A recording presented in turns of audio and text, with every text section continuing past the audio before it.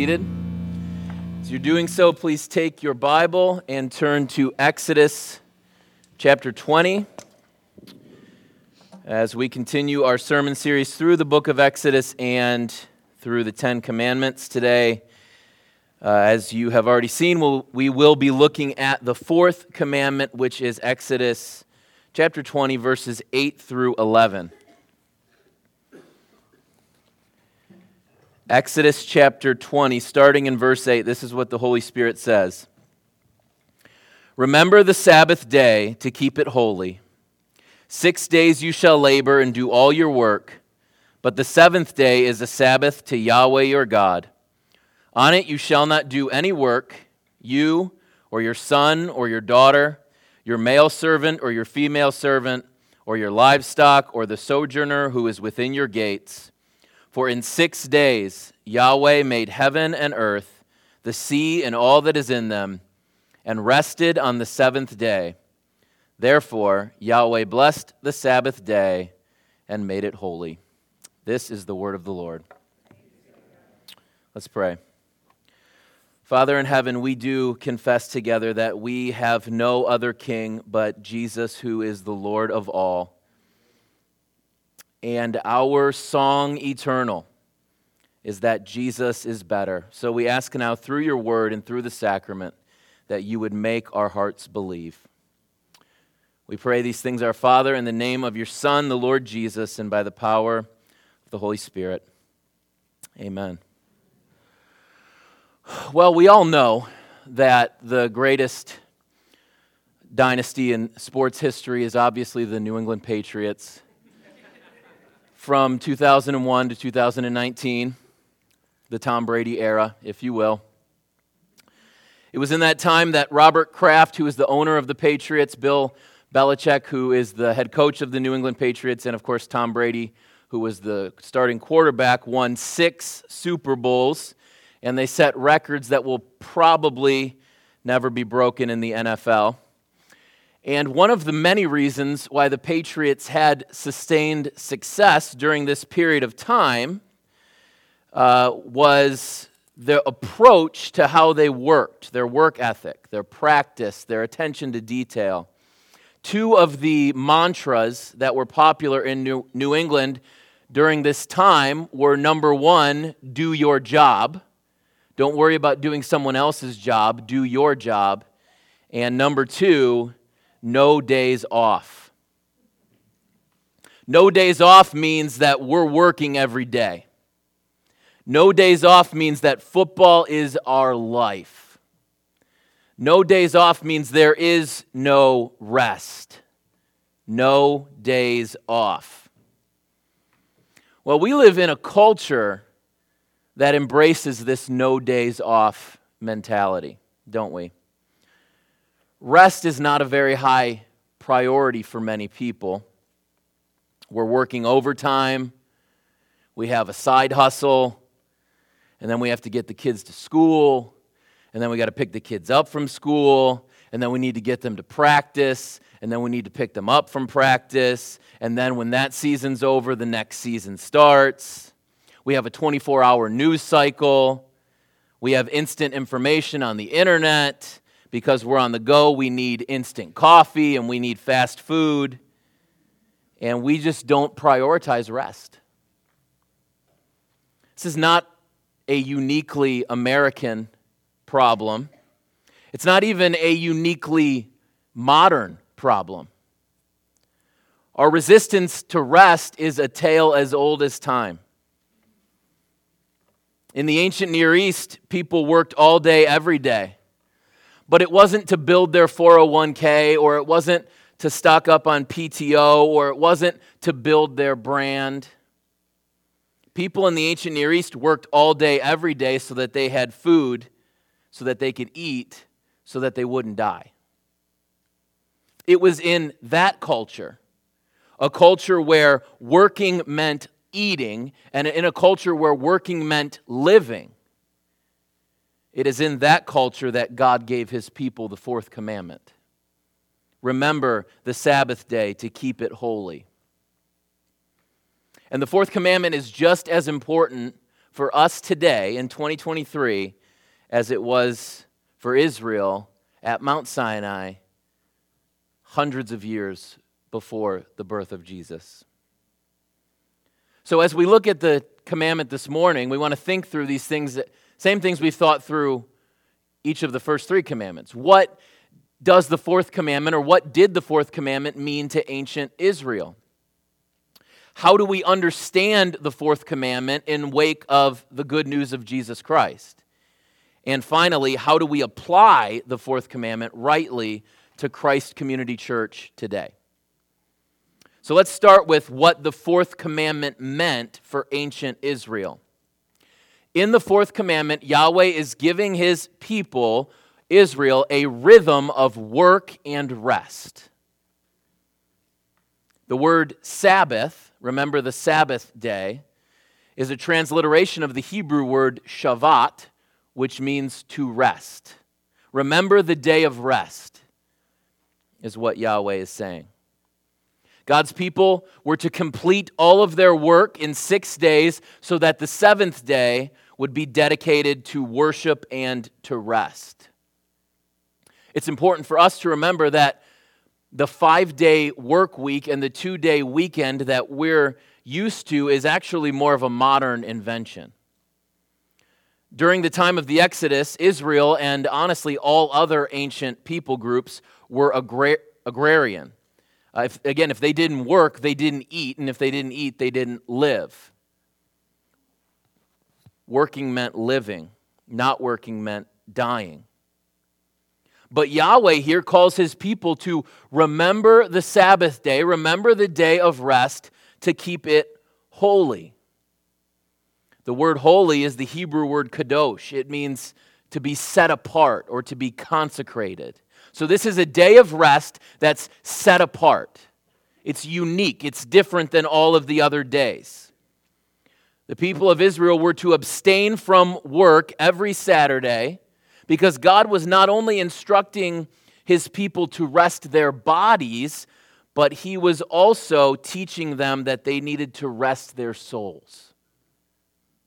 The Sabbath was holy. Remember the Sabbath day to keep it holy. It's set apart, it's consecrated, it's other.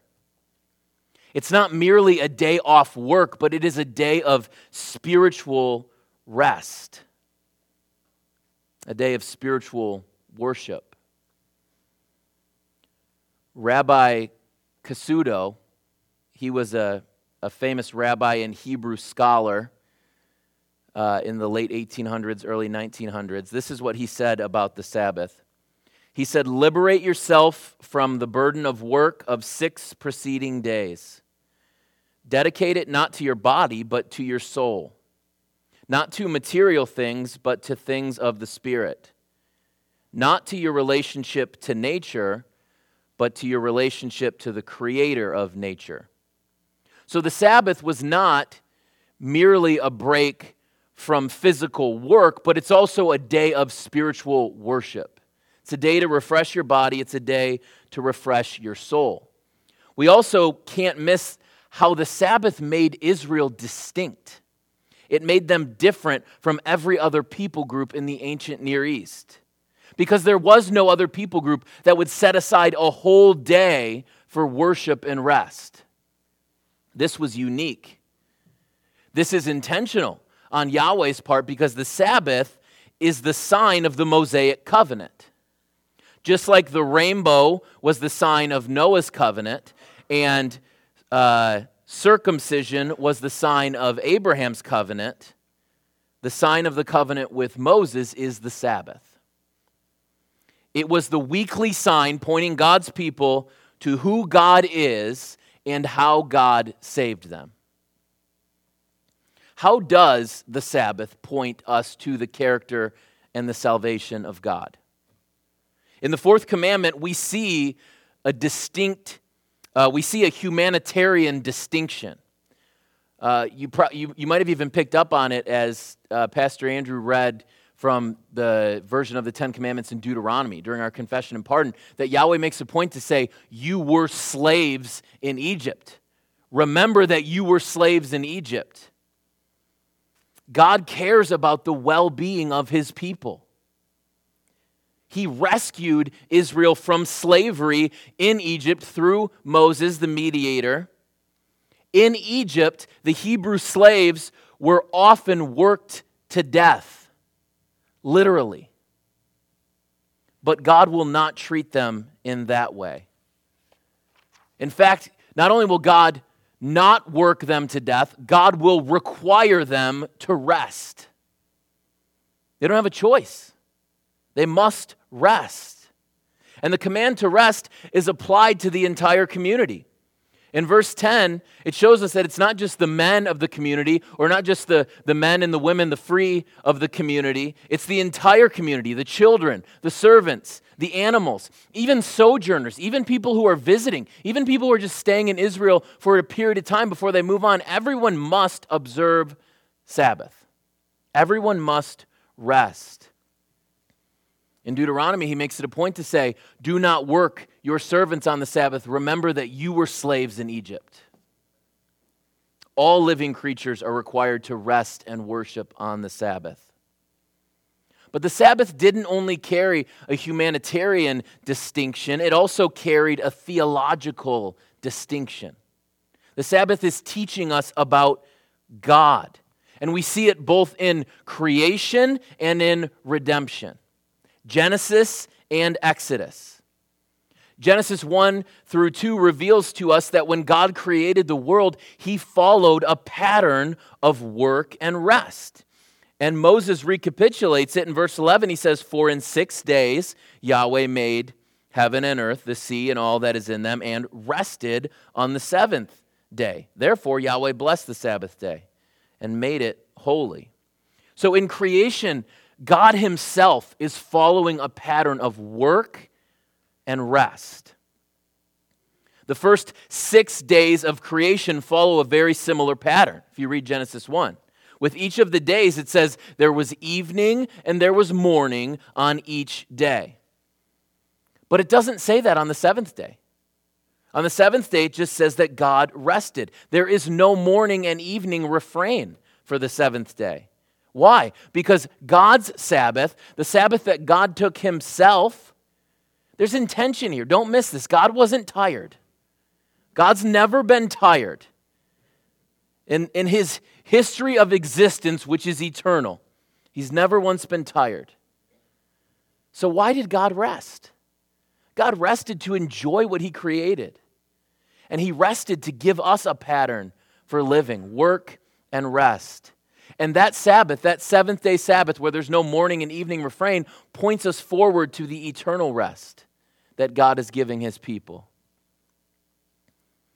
God created his people then in his image to follow a pattern of work and rest. Part of being created in the image of God is that we are made to work and that we are made to rest. Work is good, and work glorifies God. God is a God who works, and so we accurately represent God when we work well. Adam was commanded to work even before the fall in Genesis 3. So Genesis 3 and the curse reveals to us that our work will now be tumultuous because of sin. And rest is even more welcomed after the fall, because work is even more difficult because of sin. But don't mistake this. The pattern of work and rest existed before the fall. God did it in creation, and God gave it to Adam. He is to work and he is to rest because it's grounded in the very character and nature of who God is. God is a God who works, and he is a God who rests. The command to work and rest reminds us that we are to be like God, but also that we are not God. We are created beings. We are not omniscient. We are not omnipotent. We are not omnipresent. Rest is necessary for us because we are finite. We need sleep. We need to recover. We need to rest. So God gives us the command to rest because we are his creatures and we cannot sustain on our own. But God also requires a day of rest because he's teaching his people that they need to trust him. They need to trust God to provide for them. Again, this is a foreign concept to us because many of us are used to a 2-day weekend. This can be difficult for us to understand, but in the ancient Near East, the pagan peoples viewed the Sabbath as foolish and lazy.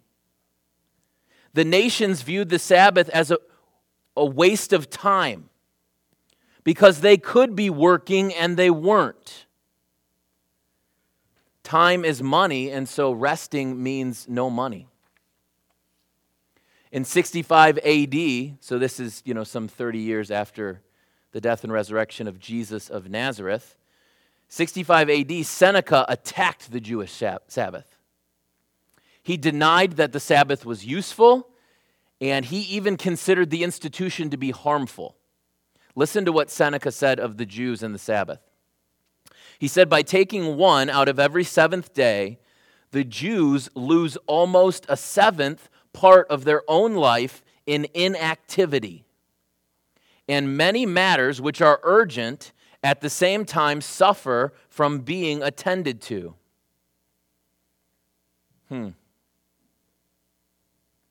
Maybe some of you kind of agree with Seneca. You know what Seneca and others, and maybe even you, are missing? What you failed to understand? Is that God is the author and the owner of all time. Our time is not our own, but belongs to God. So we must trust God that worship and rest are not a waste of time. They are a valuable use of God's time that we are called to steward. We know that Yahweh took the Sabbath very seriously because the penalty for breaking the Sabbath under the Old Covenant was severe. The law required those who broke the Sabbath be executed by stoning. This was capital punishment to break the Sabbath. The author of 2 Chronicles tells us that part of the reason why Israel went into exile was because they did not keep the Sabbath. God takes the Sabbath very seriously. And because people are sinners, what we do is we fall into a ditch on either side of the right path of God's command. Israel fell into the ditch of lawlessness as they perpetually broke the Sabbath, which led them to being exiled out of Jerusalem. In the centuries following the exile, the Jewish people started fencing the Sabbath to try to keep Israel from breaking the Sabbath. But in doing so, they then fell into the ditch on the other side of the road, which is legalism. So you have God's command, the Sabbath command, or any command, honestly. And on either side of the road, you can fall into lawlessness or you can fall into legalism. Of course, Israel throughout her history did both. Pastor Kevin mentioned this last week with the third commandment. You shall not take the name of Yahweh your God in vain. That during the first century, they started putting a fence around it. Well, you can't even say God's name, lest you break the commandment. You can't even write God's name, lest you break the commandment. What are those? Those are extra-biblical, legalistic rules that are binding the consciences of the people, and that's not what God said. What did God say? He said, you shall not take the name of the Lord your God in vain. He didn't say you can't say it. He didn't say you can't write it. They were adding these extra layers to try to protect the commandment, but what they were doing was putting an undue burden on the people, and they were calling sin, they were calling something that was not sin, they were calling it sin. They did the same thing with the Sabbath. They tried to protect the Sabbath. Well, we got exiled for not keeping it, so now we're going to keep it extra hard. We're going to go hard on keeping the Sabbath. We need to protect it. By the first century, the Sabbath had become a burden instead of a blessing. The Pharisees had created arbitrary rules to protect the Sabbath that had nothing to do with following the Fourth Commandment. The Pharisees told the people that they were not allowed to pick grain on the Sabbath. Pastor Mike read from Matthew chapter 12, where they rebuked Jesus for picking grain on the Sabbath. Women were told not to look in the mirror lest they pick a gray hair, and that might be considered work. This wasn't me, it was the Pharisees. People were told that they ought not walk more than 2/3 of a mile on the Sabbath lest they sweat and it be considered work. Tending to the sick or the injured was forbidden on the Sabbath unless it was life-threatening. But none of those things were explicitly commanded in the Fourth Commandment, were they? What did the Fourth Commandment say? It said, remember the Sabbath day and do not do any work. That's what it says. Now, we can have conversations about how to wisely apply that. But what the Pharisees were doing were they were taking extra biblical rules and binding the consciences of God's people by calling something sin that was not sin. That's what legalism is. So they were falling in both ditches, right? They have periods of time where they're neglecting the Sabbath, and then they're trying to make everyone do more than God commands on the Sabbath. Sometimes Israel fell in the ditch of lawlessness. Sometimes they fell into the ditch of legalism by adding to the Sabbath. But either way, the truth is that Israel could not keep the Fourth Commandment. And neither have we. Here's the bad news. We have broken the Fourth Commandment. During our confession and pardon, Andrew led us through the Ten Commandments and called us to confess to God that we've broken God's law. The law reveals our sin to us, and we have. We have broken the Fourth Commandment in thought, word, and deed. We have broken the Fourth Commandment by what we have done, and we have broken the Fourth Commandment by what we have left undone. That's the bad news. But the good news is that Jesus never broke the Fourth Commandment. Jesus followed the Fourth Commandment, and Jesus is the fulfillment of the Fourth Commandment. Jesus of Nazareth is the only human who ever lived who kept and did not break the Fourth Commandment. Jesus, now again, we want to be clear. Mike read it from Matthew 12. Jesus didn't keep all the extra biblical legalism that the Pharisees required for the Fourth Commandment. That's why part of the reason why they were so mad at him. He wasn't keeping their made-up rules. He broke a lot of those. But Jesus kept the Fourth Commandment, the actual Fourth Commandment. Jesus followed the pattern of work and rest given by God to men. Jesus never broke the Fourth Commandment in thought, word, or deed. And Jesus never broke the Fourth Commandment by what he did or by what he had left undone. And because Jesus never broke God's law, Jesus is the only righteous man who has ever lived. He is truly and perfectly righteous. And because Jesus is righteous, he could offer his life on the cross to God to atone for the sins of his people. And as Jesus Christ bore God's wrath on the cross for the elect, what does Jesus cry out? It is finished. Through his life and through his death, Jesus accomplished the work of redemption for all of his people. The Gospels tell us that when Jesus died on the cross, that the curtain in the temple that separated the Holy of Holies was torn in two. Because the barrier that the law revealed and the barrier that had existed since the garden between God and sinful people, That barrier of unatoned for sin had been removed. And it was removed because of the sinless life and the substitutionary death of the Son of God.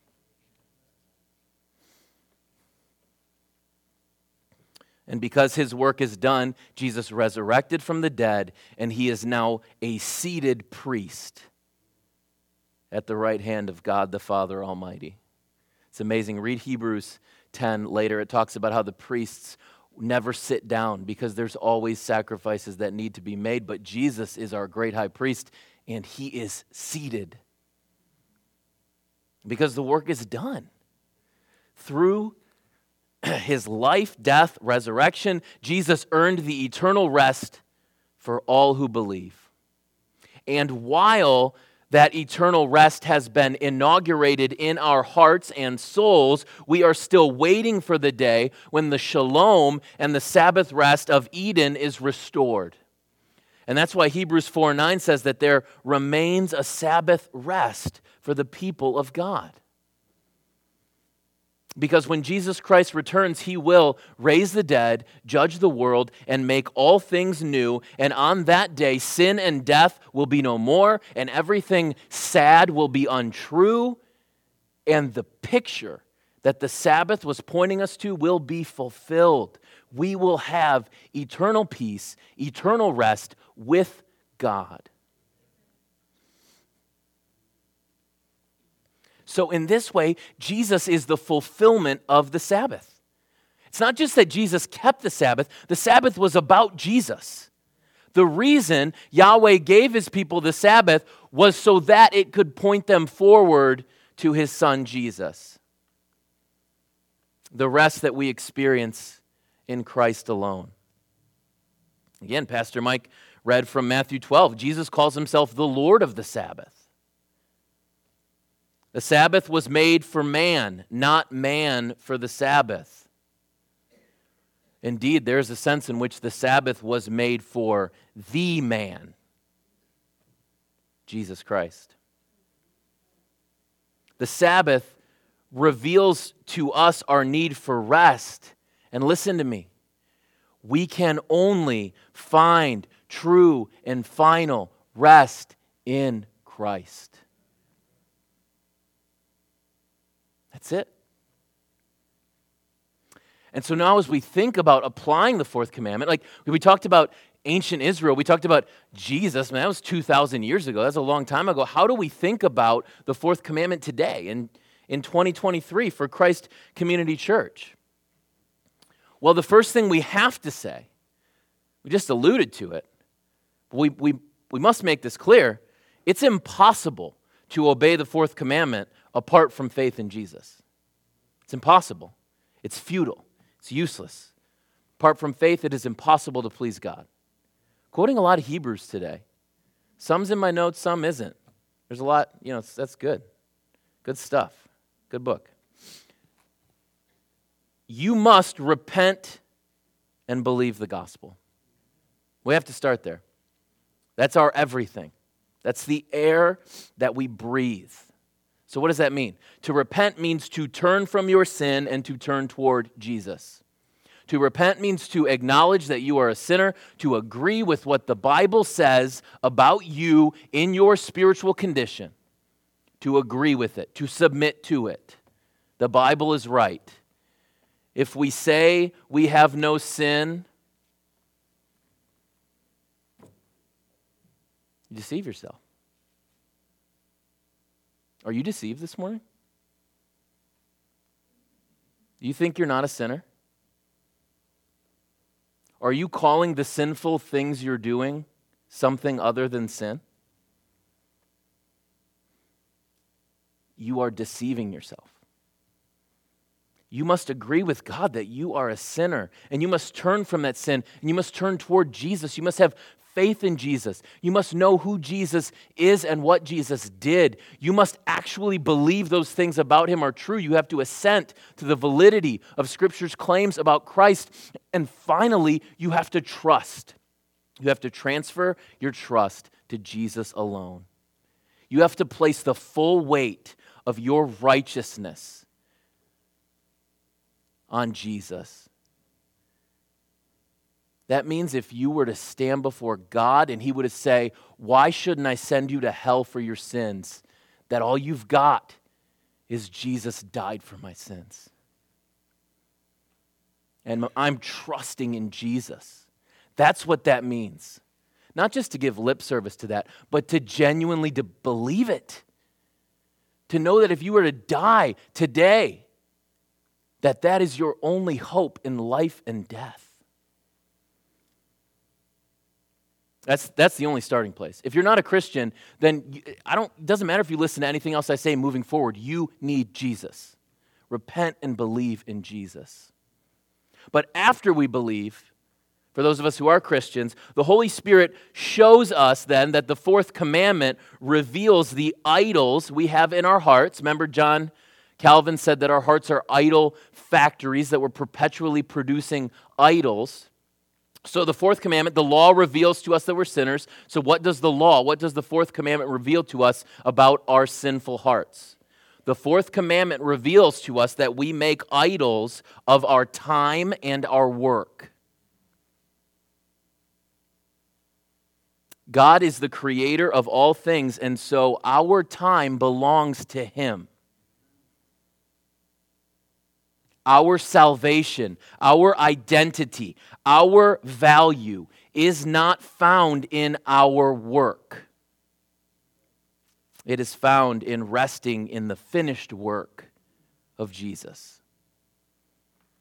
But like Israel, we can fall into the ditches of lawlessness or legalism when it comes to work and rest. We live out legalism when we refuse to rest.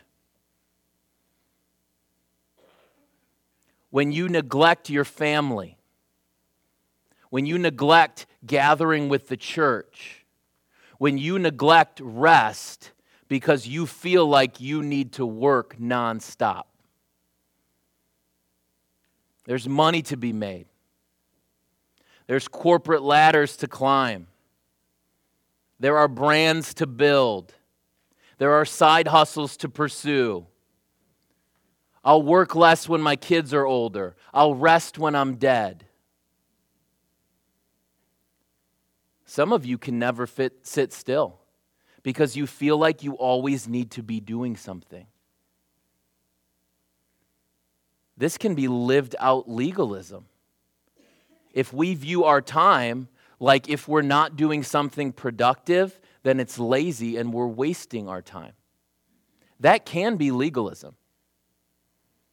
Others fall into the ditch of lawlessness, also misunderstanding God's pattern of work and rest. People who won't work. People who won't serve the church. People who are lazy in parenting, who won't discipline their children.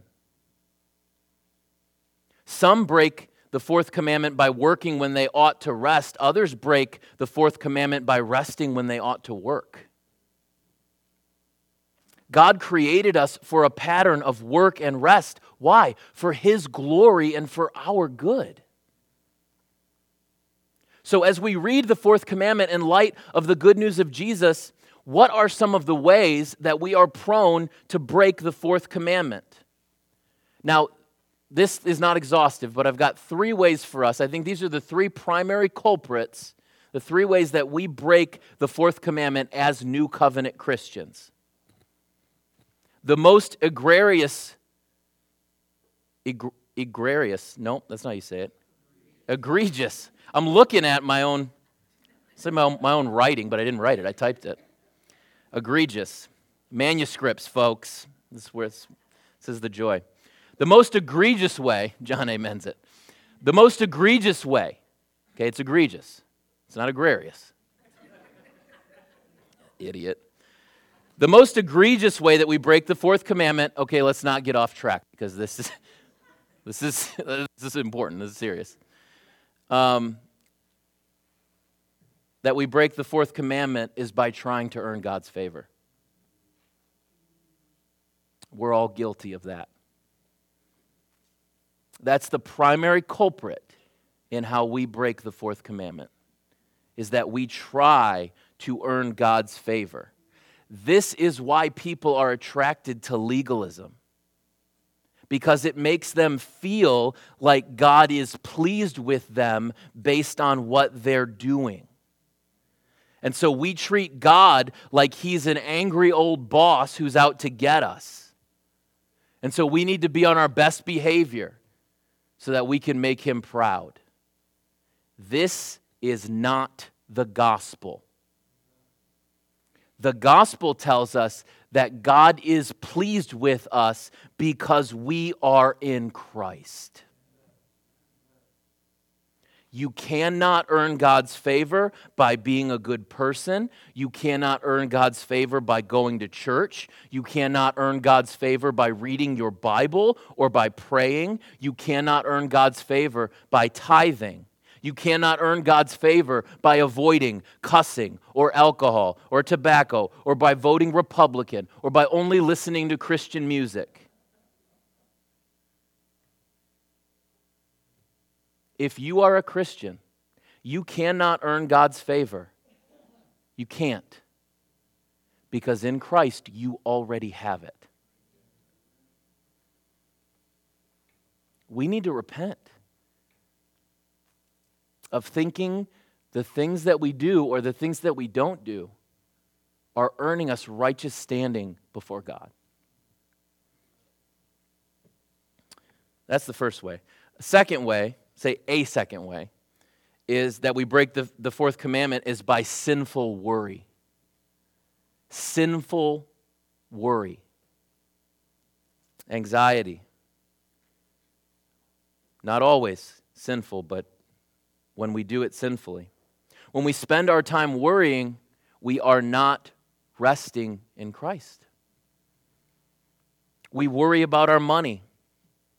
We worry about our families. We worry about illness. We worry about our jobs. We worry about our stuff. We worry about politics. We worry about everything. We worry about everything.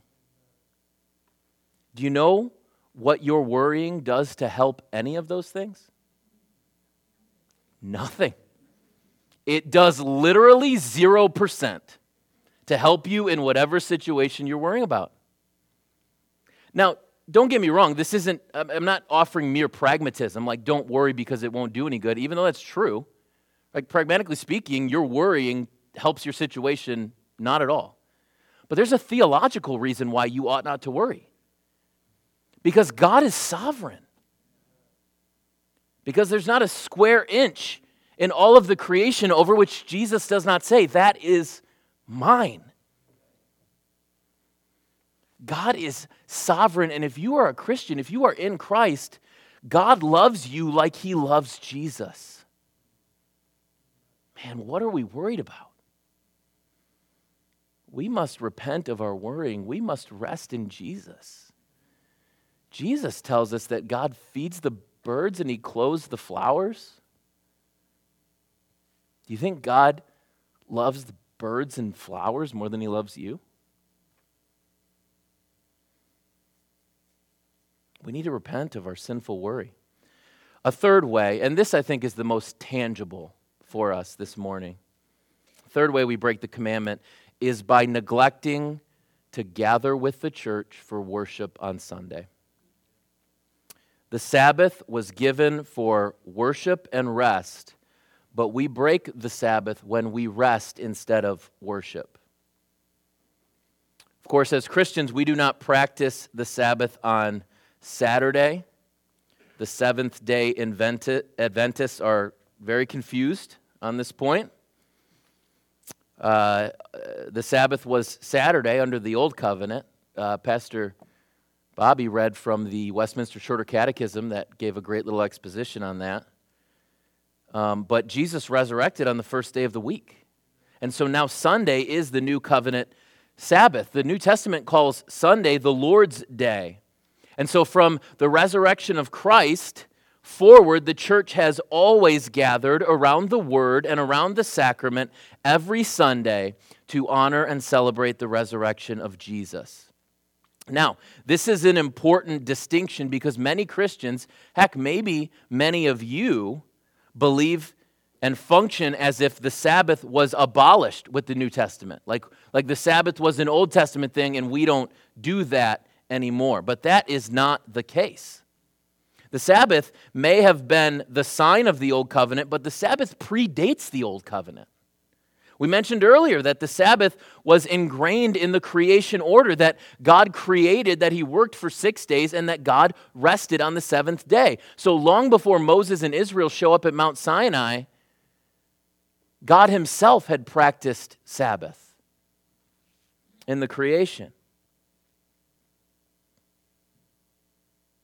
The Sabbath is not done away with. The Sabbath is now Sunday as the church gathers for worship. And so gathering for worship on Sunday is not an option for us, but is explicitly commanded by God. Hebrews 10:25 requires that we do not neglect to meet together, as is the habit of some, but encourage one another.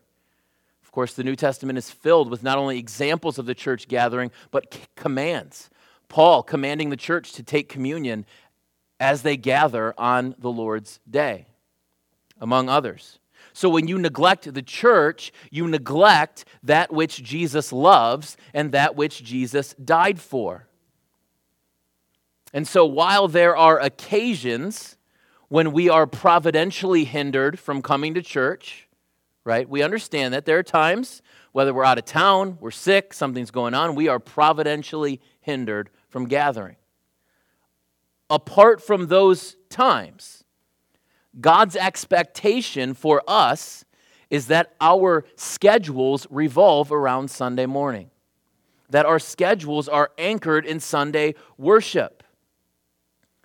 What that doesn't mean is that, hey, maybe we'll go to church if we've got nothing else to do.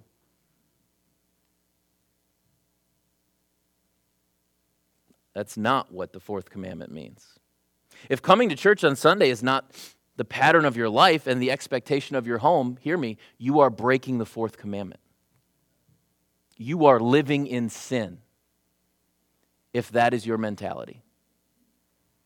Why is this so important? It's important because God's ordained means of grace for your sanctification are found in the church. The preaching of the word, the sacraments, the waters of baptism, the bread and the wine of the Eucharist. By the way, the sacraments are the signs and seals of the new covenant, found only in the church. Baptism, disconnected from a local church, is not real. Taking communion, disconnected from a local church, is not real. Maybe you're going swimming. Maybe you're having some bread and wine. You're not getting baptized and you're not taking communion. They are the signs and the seals of the new covenant given to the people of God, the church. That's why you need this. That's why I need this. Not because this is my job. I'm not here because I'm getting paid. I'm here because this is the air I breathe. I'm not trying to use myself as a righteous example. I'm telling you, I need this, man. I would die. I would wither off the vine without the church. Why? Because that's how God made us. You know it too. You may be sitting there mad at me in denial, but you know it when there are seasons where you've been away from the church that your spiritual life wilts. You know it. You can deny it all you want. Why? Because that's how God made you. The fellowship of the body, these are the means of grace that are not found in your quiet time, and they're not found in nature. They are found in the church gathered. Making church a priority is important because if you make church negotiable in your home, it will become dispensable for your kids. Let this be a warning to those of us with young kids. Because there is no doubt in my mind that there are people in the room this morning who have grown kids, and those grown kids have walked away from the church, and part of the reason is that church was not important in their home when they were growing up. Not always. But a lot of times, that happens. What is negotiable in one generation is lost by the third. Is church important in your home? Do you take the gathering of the church seriously? In a week-to-week way, there is nothing you have that's more important to do than church. Again, I know we're all providentially hindered from time to time, but listen to me. There's nothing that you have to do every week that's more important at 10:30 on Sunday than this. There's not. That's not my opinion. That's the Word of God. Because God owns your time. You don't. When you neglect the church, you're breaking the Fourth Commandment. When you center your week, when you center your calendar around coming to church on Sunday, in faith, not generic faith, faith in the life, death, and resurrection of Jesus of Nazareth, the incarnate Son of God, right? It's not negotiable for us. That's orthodoxy. Trinity, deity of Jesus, we ain't playing. Is life and death. But when you center your life around that, brothers and sisters, what are you doing? You're keeping the Fourth Commandment. You are working and resting appropriately. And so let me ask this. Can you just be honest with your own heart this morning? Aren't you tired? Aren't you tired of the physical and spiritual rat race? Doesn't that just exhaust your soul? Quit trying to earn God's favor. Quit worrying. Quit depriving your soul of the means of grace found only in the local church. Rest in Jesus because Jesus is alive and Jesus is seated at the right hand of God. Rest in Jesus because He is God's prophet who speaks through the preaching of the Word. God speaks through the preaching of the Word. Where there is no preaching, God is not speaking. In case you're wondering. But rest in that. Rest in Jesus because He is God's priest interceding for you every moment. Rest in Jesus because He is God's king, rightly ruling the world in the church. You can rest in Jesus because Jesus takes no days off. Let's pray. Father in heaven, we repent of our restlessness. We repent of our lawlessness as we neglect the pattern of work and rest that you have given us in the Fourth Commandment that is fulfilled in your Son, Jesus, who is our true Sabbath rest. Father, we repent of our legalism where we add unbiblical burden and bind the consciences of our brothers and sisters by calling something sin that is not sin. Father, we ask that you would sanctify us so that we do not seek to earn your favor through our good works, but that we would rest in the good works, the life, death, and resurrection of your Son, Jesus. Father, we repent of our sinful worry, of our sinful anxiety, where we are not trusting in your sovereignty and your goodness. Father, we repent for neglecting the gathering of Jesus' bride, where your word is preached and where your sacraments are experienced. Father, I pray for those in the room who don't have faith in Jesus, that your Holy Spirit would raise their hearts from the dead, that they would repent and believe. Father, I pray for those in the room who in your providence are here this morning, but for them church is negotiable. Father, I pray that you would crush their idols and that they would trust that you know what's best for their time, even more than they do. Bless us now as we come to your table. Father, give us hearts that rejoice in the bread, in the wine, because they point us to your Son, Jesus, whose body was broken for us and whose blood was shed for us. We rest in him and we rest in him alone. We pray, our Father, in Jesus' name and by the power of the Holy Spirit.